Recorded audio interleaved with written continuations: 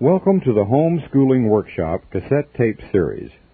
This is tape number 2, entitled The Battle for Your Child.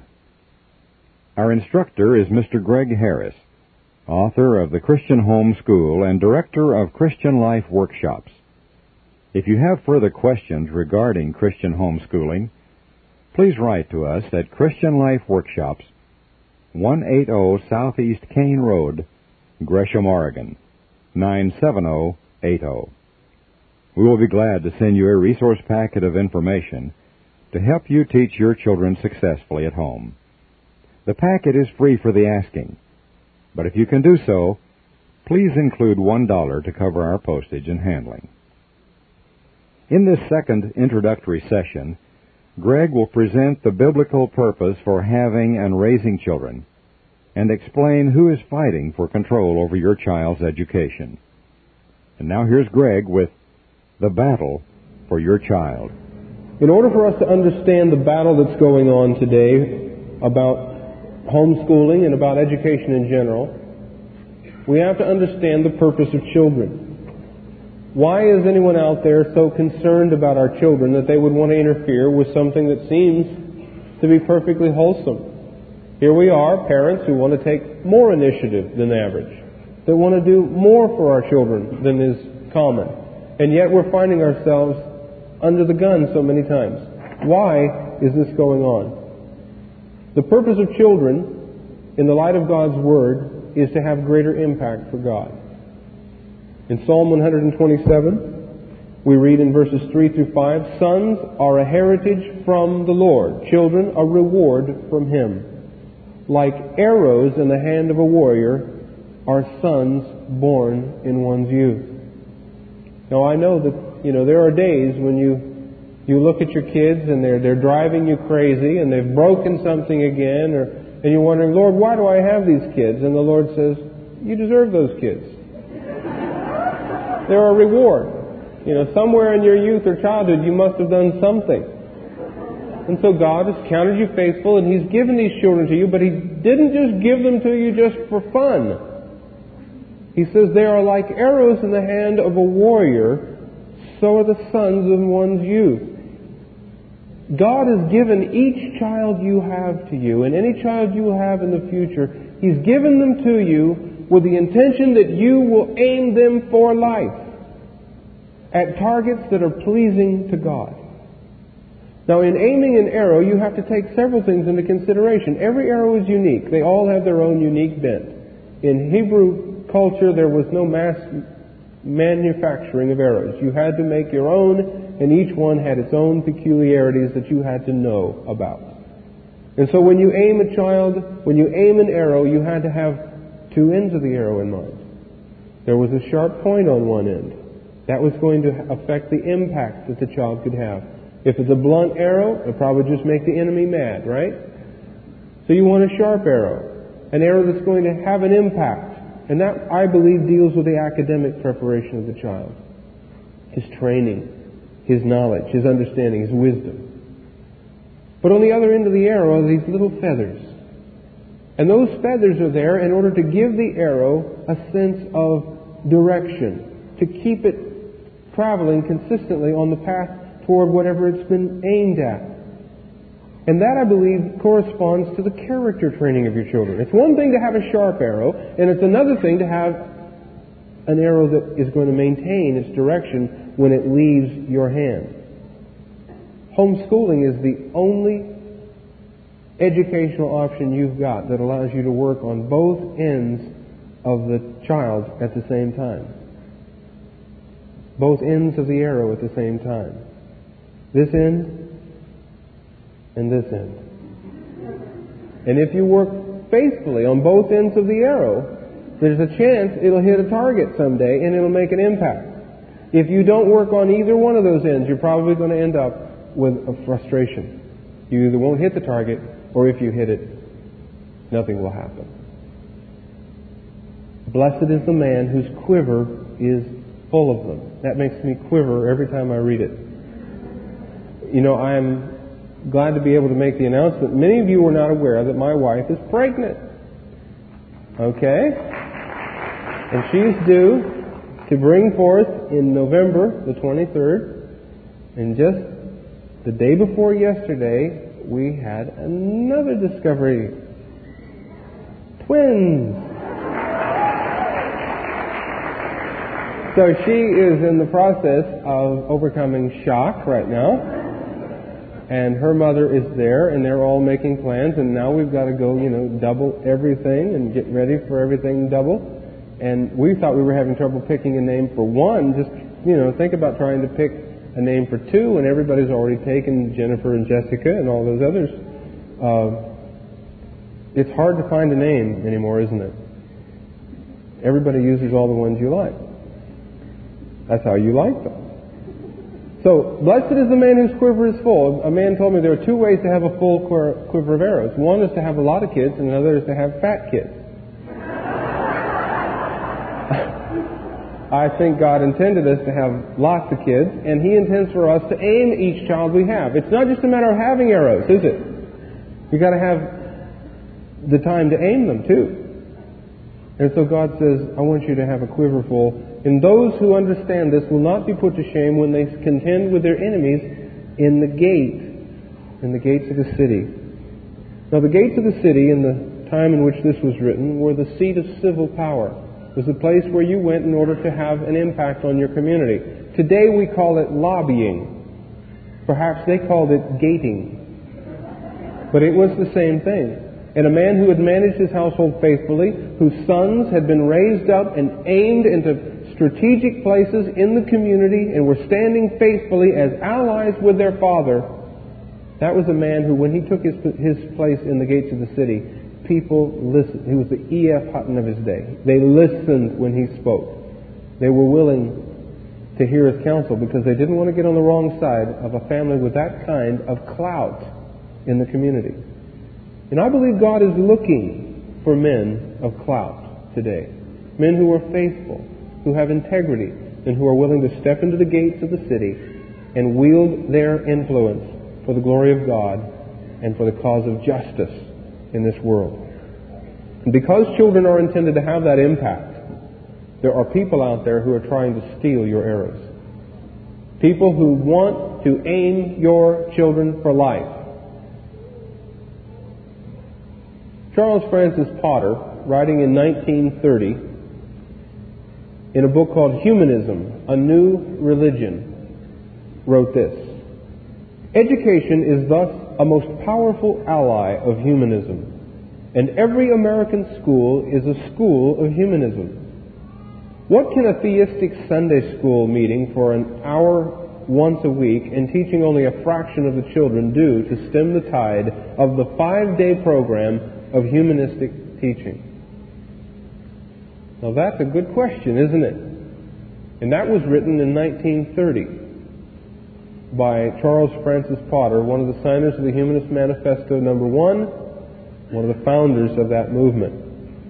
More recently, in 1976, writing in an article called 3 Cheers for Our Secular State, Paul Blanchard, in the Humanist magazine, March-April issue of 1976, wrote, I think that the most important factor moving us toward a secular society has been the educational factor. Our schools may not teach Johnny how to read properly, but the fact that Johnny is in school until he is 16 tends to lead toward the elimination of religious superstition. The average American child now acquires a high school education, and this militates against Adam and Eve and all the other myths of alleged history. 1976. In 1983, John J. Dunphy wrote a prize-winning essay, also published in the Humanist magazine, in which he writes, The battle for humankind's future must be waged and won in the public school classroom by teachers who correctly perceive their role as the proselytizers of a new faith, a religion of humanity, utilizing a classroom instead of a pulpit to carry humanist values into whatever they teach. The classroom must and will become an arena of conflict between the old and the new, the rotting corpse of Christianity, together with all of its adjacent evils and misery, and the new faith of humanism. Are we overreacting? It's amazing to me that the minute we mention humanism in the schools, the media goes crazy. They say, there they go again. Talking about humanism, the new boogeyman of the evangelical community is secular humanism. If the USSR declared war on the United States, would we be overreacting if our nation said, red alert? Of course not. Then why is it considered an overreaction for a Bible-believing Christian to say, no thank you, I don't want to put my children into a school in which people are writing essays like this and getting prizes for it? Because even though every teacher may not be a, quote, secular humanist by card-carrying definition, those who are probably not waving their arms and saying, I'm over here undermining the faith of your children.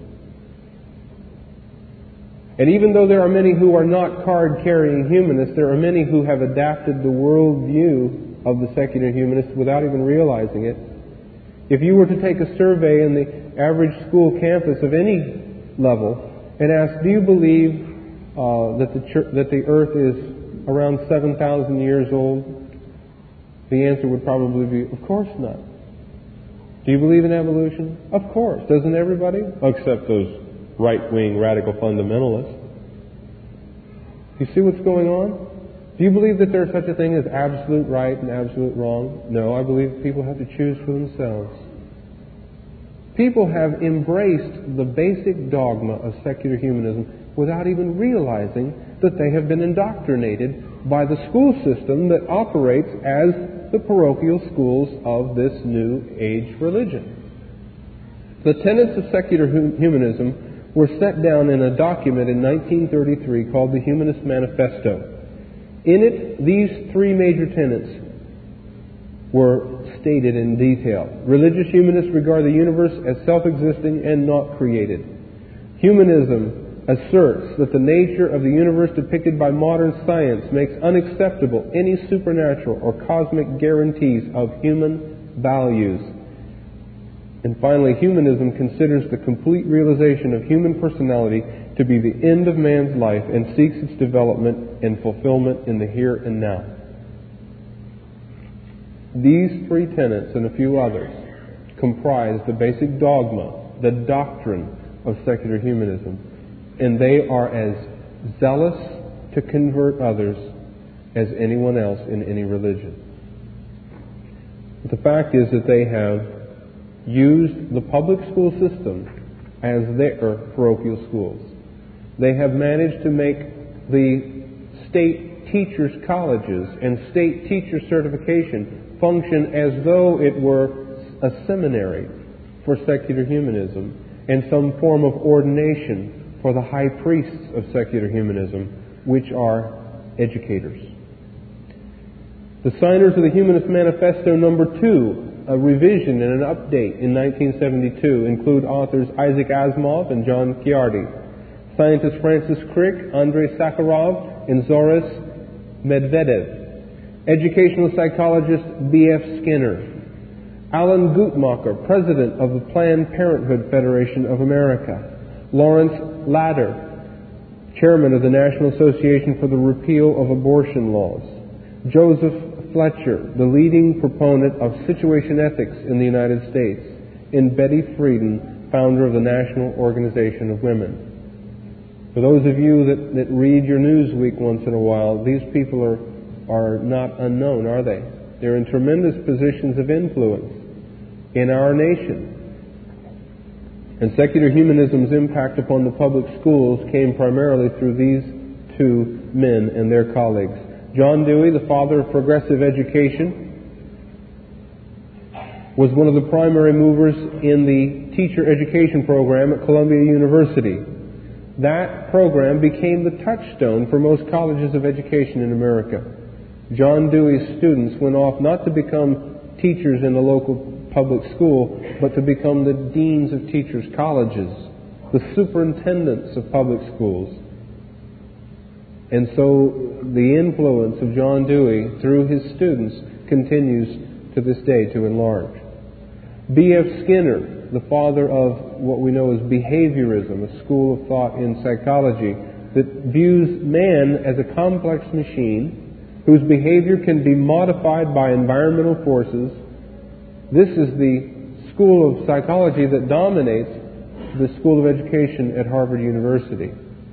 It's the primary focus of the public schools today, to view your child as someone whose behavior can be modified by positive reinforcement, by viewing your children as a machine, as an animal to be trained, not as an individual with integrity, with the image of God, someone to be respected.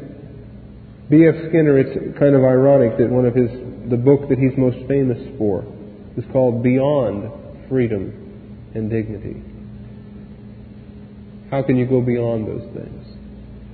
For him, it's just a matter of realizing that there is no such thing, that all of us are programmed to do whatever we do.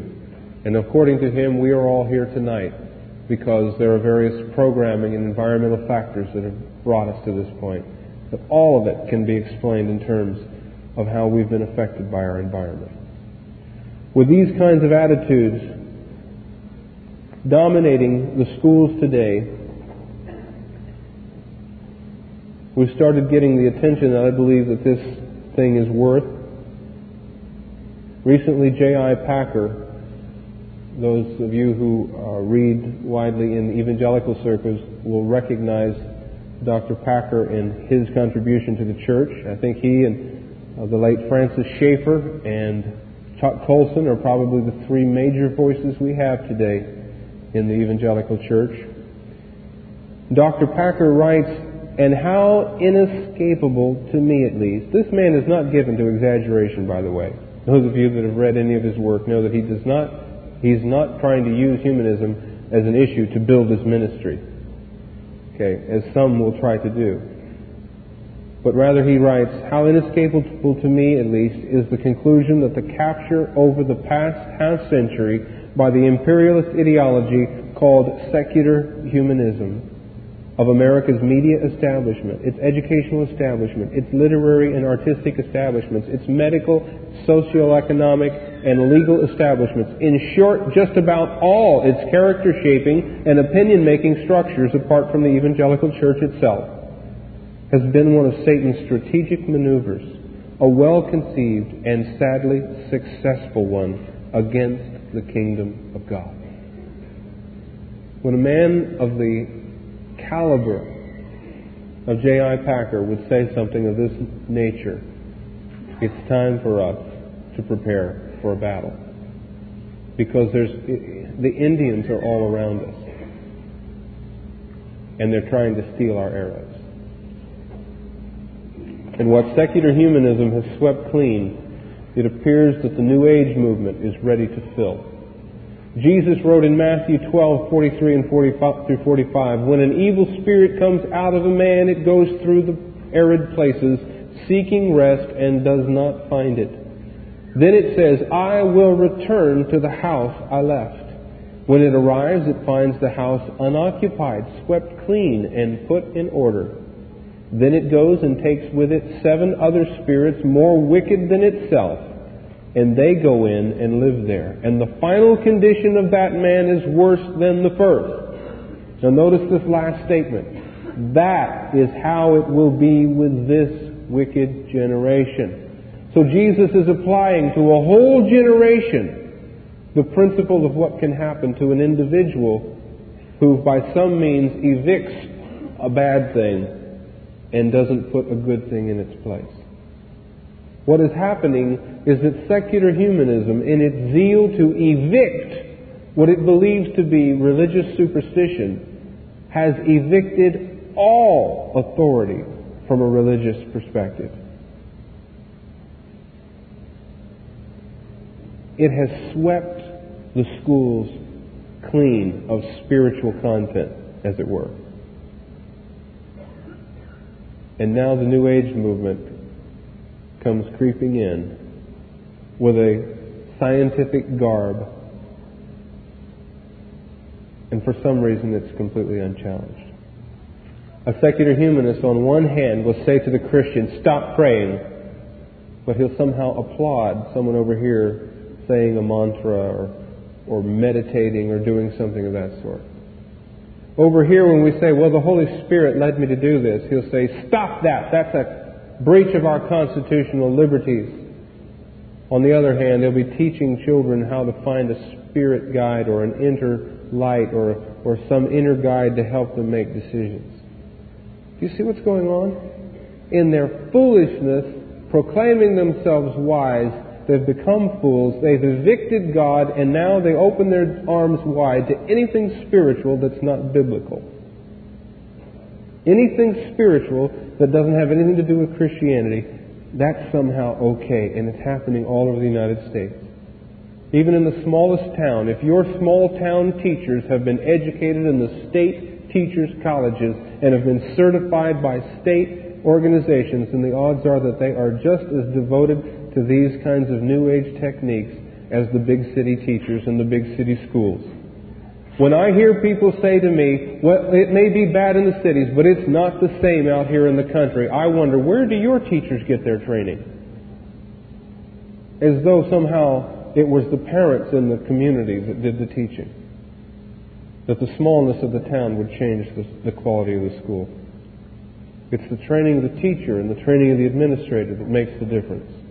And as long as the schools are dominated by those who have evicted God and His Word, the schools will continue to be what Martin Luther calls the gates of hell. He writes, I am much afraid that the schools will prove the very gates of hell unless they diligently labor in explaining the Holy Scriptures and engraving them in the hearts of youth. I advise no one to place his child where the Scriptures do not reign paramount. Every institution in which men are not unceasingly occupied with the Word of God must be corrupt. Now those are strong words, but I believe they're words that need to be shouted from the housetops today. For us to think that any institution can remain pure when it has rejected the authority of the Word of God and will not even permit the Ten Commandments to be posted on the wall, that's deception. Because history has shown us over and over again that unless there's an absolute standard that men cleave to and diligently seek out to excel in, there's going to be a drift. A creeping secularism that ultimately takes the institution, even the very Lutheran Church itself, if it forsakes the authority of the Word of God, can move into the direction of the very corruption that Martin Luther warned about.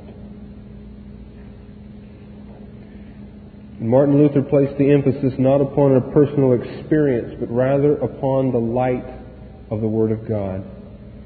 He says, unless we devote ourselves to the Scriptures, we become corrupt.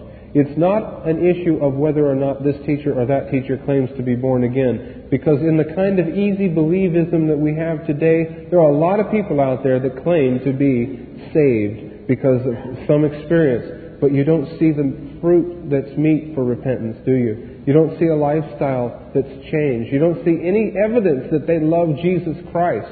I tell my sons, I am not so much concerned with whether or not your future spouse says they're born again. I want to know, are they in love with Jesus?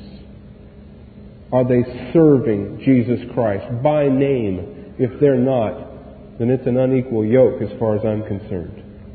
Because we are not to just accept some glib profession as though that were all it takes to be right with God. I believe God has called us to the kind of faith that works its way out in our lives. We are not saved by works, folks, but if there are no works at all, I think we at least need to ask, Lord, can I see my birth certificate? I'm a little concerned. And so we find the Word of God is the key to giving us that standard that keeps us out of the ditches on either side of the road. In Psalm 119, verse 105, we read, Your word is a lamp to my feet and a light to my path. In verse 130, the unfolding of your words gives light, it gives understanding to the simple. Without the Word of God, no matter what we claim to believe, we're only stumbling in the dark. If you believe the Word of God, if you say that this book has authority, then we should be able to see that you believe that by the way you consult it in every area of your life. And if you're making major decisions, or even minor decisions, without the light of God's Word, why stumble in the dark when you've got the light? There are so many of us who do believe the Word of God as it relates to our salvation. But when it would try to speak to us concerning the education of our children, or the operation of our businesses, or the way we vote in the next election, we act as though it had nothing to say. And yet the Word of God tells us that all Scripture is God-breathed and is useful for teaching, rebuking, correcting, and training in righteousness, so that the man of God may be thoroughly equipped for every good work. In the Greek, this word every is literally the word every. There is no good work that the Word of God does not adequately equip you to fulfill as God intended. Now that means that if you are running a business and you don't know what the Bible has to say about business, you're running your business in the dark. Saved or not, you're running that business in the dark. If you don't know what the Bible has to say about government and about how to govern a free people with dignity, then no matter what your party affiliation may be or what your political convictions may be, when you step into the voting booth in November, you'll vote in the dark. And if you don't know what the Bible has to say about children and about the education of children, even if you choose to homeschool your children, you'll be homeschooling them in the dark. Because it's this that's the light. And your home schools will be corrupt unless they walk in the light of God's Word. I'm convinced that we, as evangelicals, as Bible believers, have allowed ourselves to fall into lip service to the authority of God's Word. But we do not walk in its counsel. If we did, it would revolutionize first our own homes, then our neighborhoods, then our communities, and ultimately our nation and the world. I believe that that's the purpose of the Christian life, is to be salt and light. And all who live godly in Christ Jesus, all who will live godly in Christ Jesus, are going to cause riots and revivals everywhere they go. That's called persecution. So what does the Bible have to say about education? Well, in one sentence, the Bible teaches by commandment and by example that children are to be trained primarily by their own parents in and around the home. Now, the commandments are one thing, the examples are another. The commandments are pretty clear-cut. We have two specific commandments here. Deuteronomy 6, verses 6 through 7 tells us, "And these words which I am commanding you today shall be on your heart, and you shall teach them diligently to your sons, and shall talk of them when you sit in your house, and when you walk by the way, and when you lie down, and when you rise up." Notice this is a very casual but yet very intentional approach to the instruction of children. We're to teach them diligently on the one hand, and then to follow through with conversation that follows the natural rhythm of our daily routine. In Ephesians 6, verse 4, we read, "Fathers, do not exasperate your children. Instead, bring them up in the training and instruction of the Lord."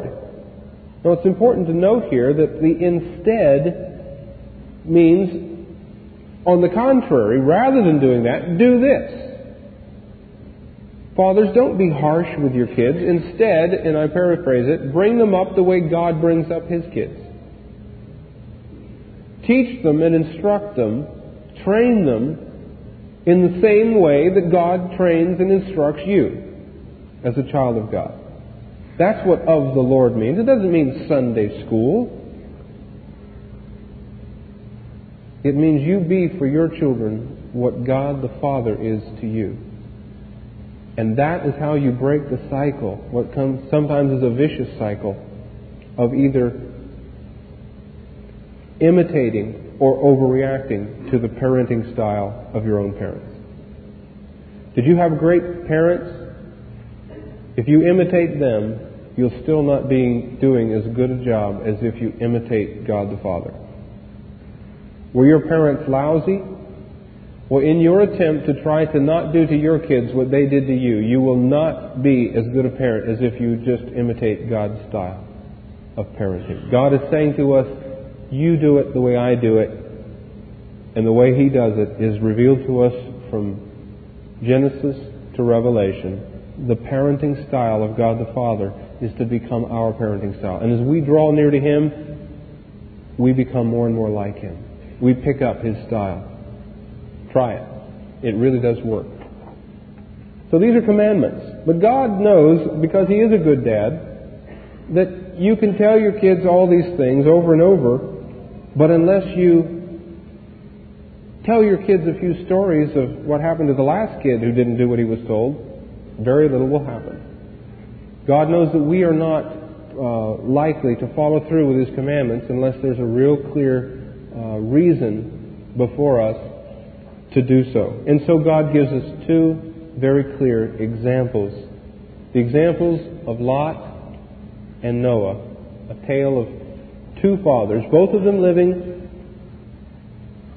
in the period of the book of Genesis, both of them young fathers at the time that this happens, both of them warned by God about impending judgment, and yet we get two entirely different final results. First, let's take a look at the story of Noah. In Genesis 6, verse 13, we read, "And so God said to Noah, I am going to put an end to all the people, for the earth is filled with violence because of them.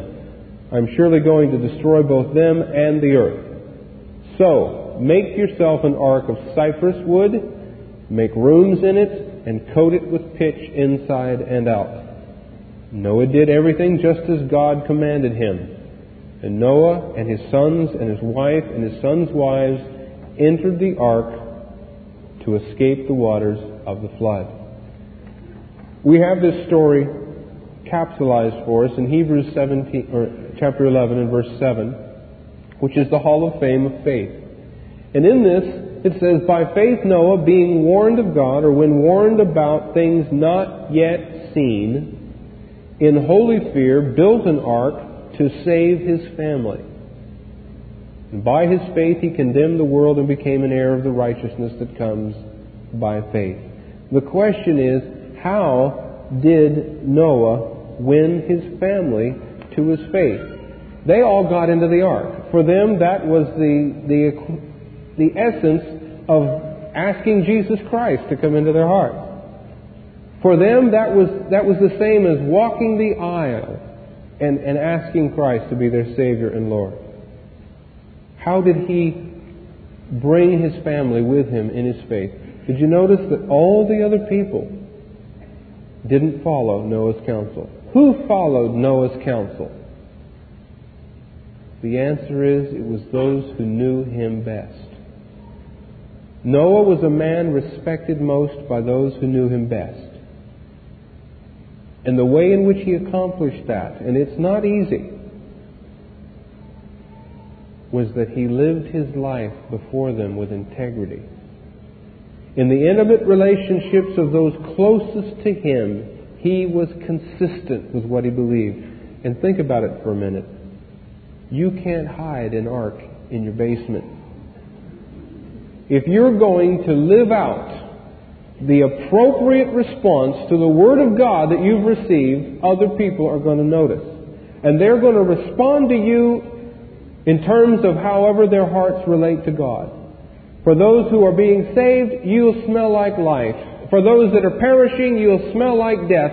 And if you do what the Word of God requires you to do as an appropriate response, people will notice, and you will have to take the heat for your actions. You're going to have to endure the consequences of having taken a stand for what you believe. And if your children are there when it happens, if they see Dad taking the heat, somebody laughing, maybe accusing him, questioning his motives, doing those kind of things, they say, "Boy, did you see that? Dad was over there. That guy was talking.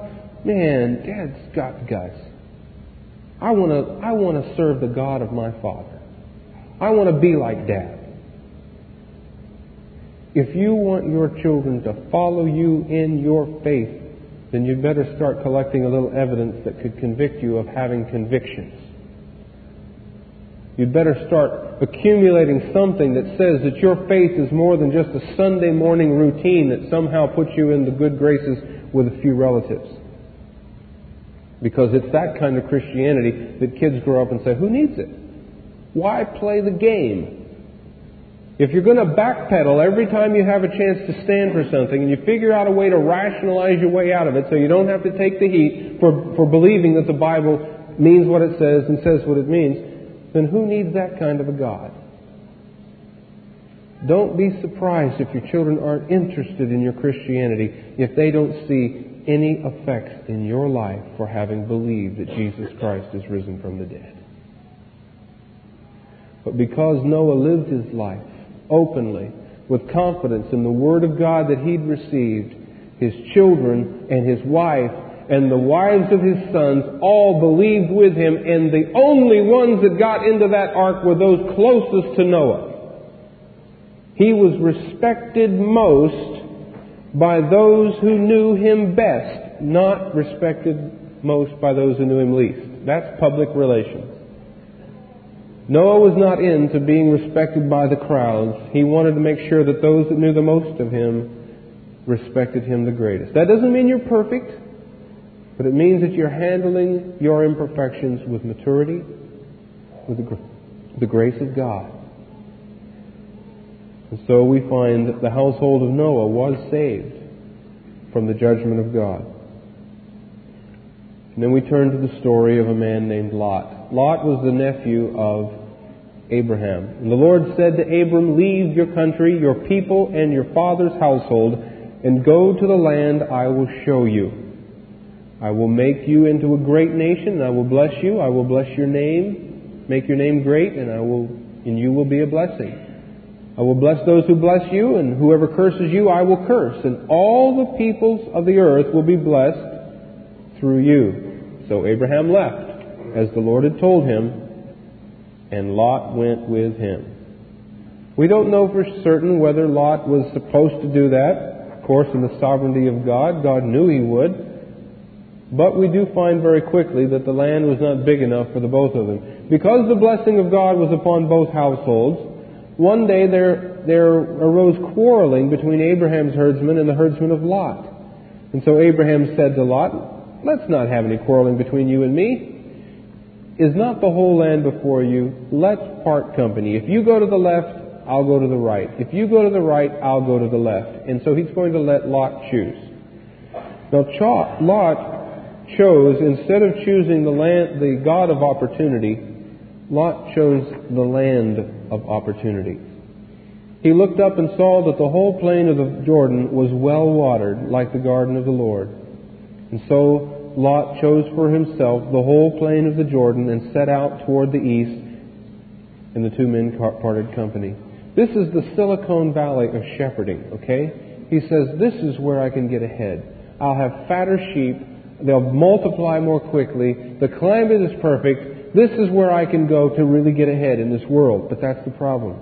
This world. And so Lot moves, and notice he pitched his tents near Sodom. Now think about that. Sodom is not a very nice place, was it? It has a reputation for having not been a very nice place. A wicked city. And we read in Genesis 13, verse 13, now the men of Sodom were wicked and were sinning greatly against the Lord. And we usually jump to the conclusion and say, oh yeah, they were homosexuals.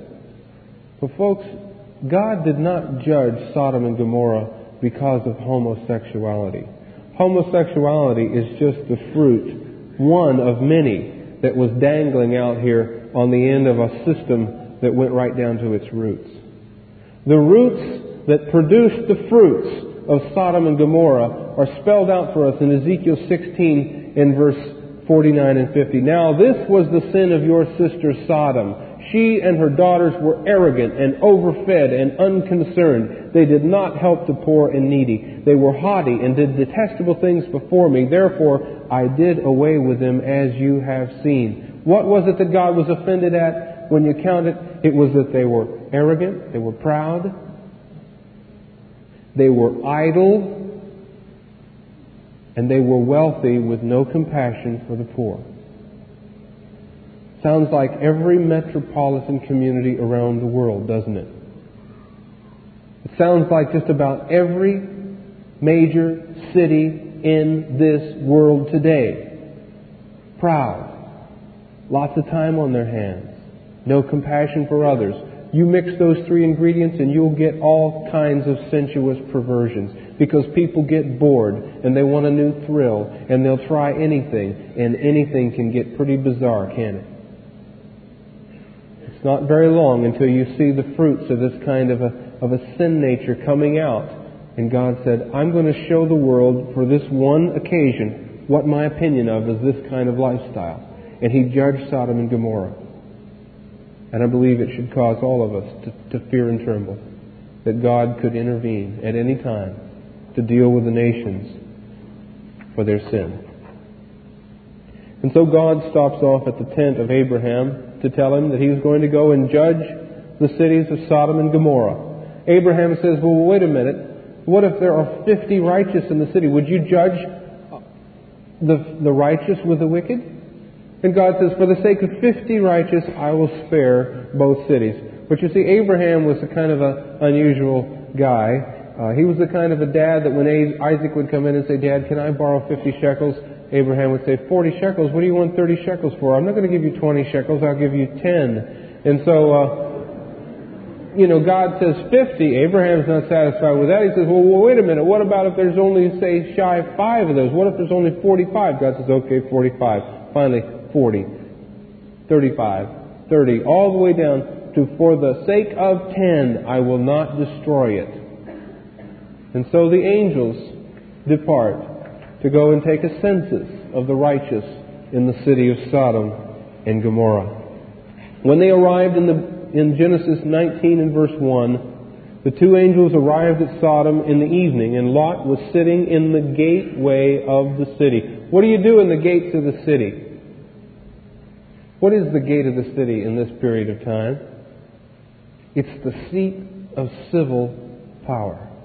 It's the place to go if you're trying to change things in town, trying to influence the course of the community. That's no accident. They meet Lot sitting in the gate of the city. When he saw the men, he got up to meet them and he bowed down his face to the ground. So he encourages them to join him for the night. He says, please come and stay at my house. They said, no, we'll just sleep out in the square. He said, no, please don't do that. You've got to come into the house. So they get into the house, but before they got there, the men of the city had seen them. And they surrounded Lot's house and they said, bring these men out that we may know them. They wanted to take advantage of them. And so before they had gone to bed, all the men from every part of the city of Sodom, both young and old, surrounded the house. And they called to Lot, where are the men that came to you tonight? Bring them out so we can have sex with them. And Lot went out to meet them and shut the door behind him and said, no, my friends, don't do this wicked thing. It's interesting that when Lot said wicked, the tone of the crowd suddenly got mean. I'll show you what I mean. He says in the next verse, look, I have 2 daughters who have never slept with a man. Let me bring them out to you, and you can do what you like with them. But don't do anything to these men, for they have come under the protection of my roof. Thanks a lot, Dad. Can you imagine these 2 daughters?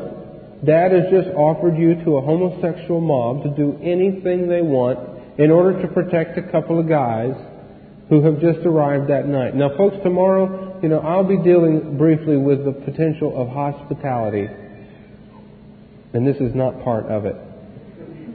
Okay? You don't have to sacrifice your children in order to fulfill your ministry.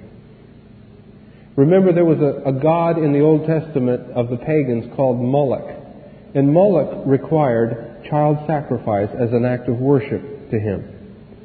And our God is not Moloch. So whether you're a pastor or a missionary, or whether you're involved in any other ministry in this world, remember, the seasons of your life are in a predictable order. And there are certain things that maybe God has put it in your heart to want to do for Him. And that may be from God, but don't confuse the seasons of your life. God does not require a child sacrifice in order for you to fulfill your ministry for Him. It's probably just a matter of timing, not a matter of the direction. Don't think that you're doing something good when your children are put into an incredibly risky situation so that you can be free to minister to others. This Reformation audio track is a production of Stillwater's Revival Books. SWRB makes thousands of classic Reformation resources available, free and for sale, in audio, video, and printed formats. Our many free resources, as well as our complete mail-order catalog, containing thousands of classic and contemporary Puritan and Reformed books, tapes, and videos at great discounts, is on the web at www.swrb.com. We can also be reached by email at swrb@swrb.com, by phone at 780-450-3730, by fax at 780-468-1096, or by mail at 4710-37A Avenue, Edmonton, that's Edmonton, Alberta, abbreviated capital A, capital B, Canada, T6L3T5. You may also request a free printed catalog. And remember that John Calvin, in defending the Reformation's regulative principle of worship, or what is sometimes called the scriptural law of worship, commenting on the words of God, which I commanded them not, neither came into my heart, from his commentary on Jeremiah 7:31, writes, God here cuts off from men every occasion for making evasions, since he condemns by this one phrase, I have not commanded them, whatever the Jews devised. There is then no other argument needed to condemn superstitions than that they are not commanded by God. For when men allow themselves to worship God according to their own fancies, and attend not to His commands, they pervert true religion. And if this principle is adopted by the Papists, all those fictitious modes of worship in which they absurdly exercise themselves would fall to the ground. It is indeed a horrible thing for the Papists to seek to discharge their duties towards God by performing their own superstitions.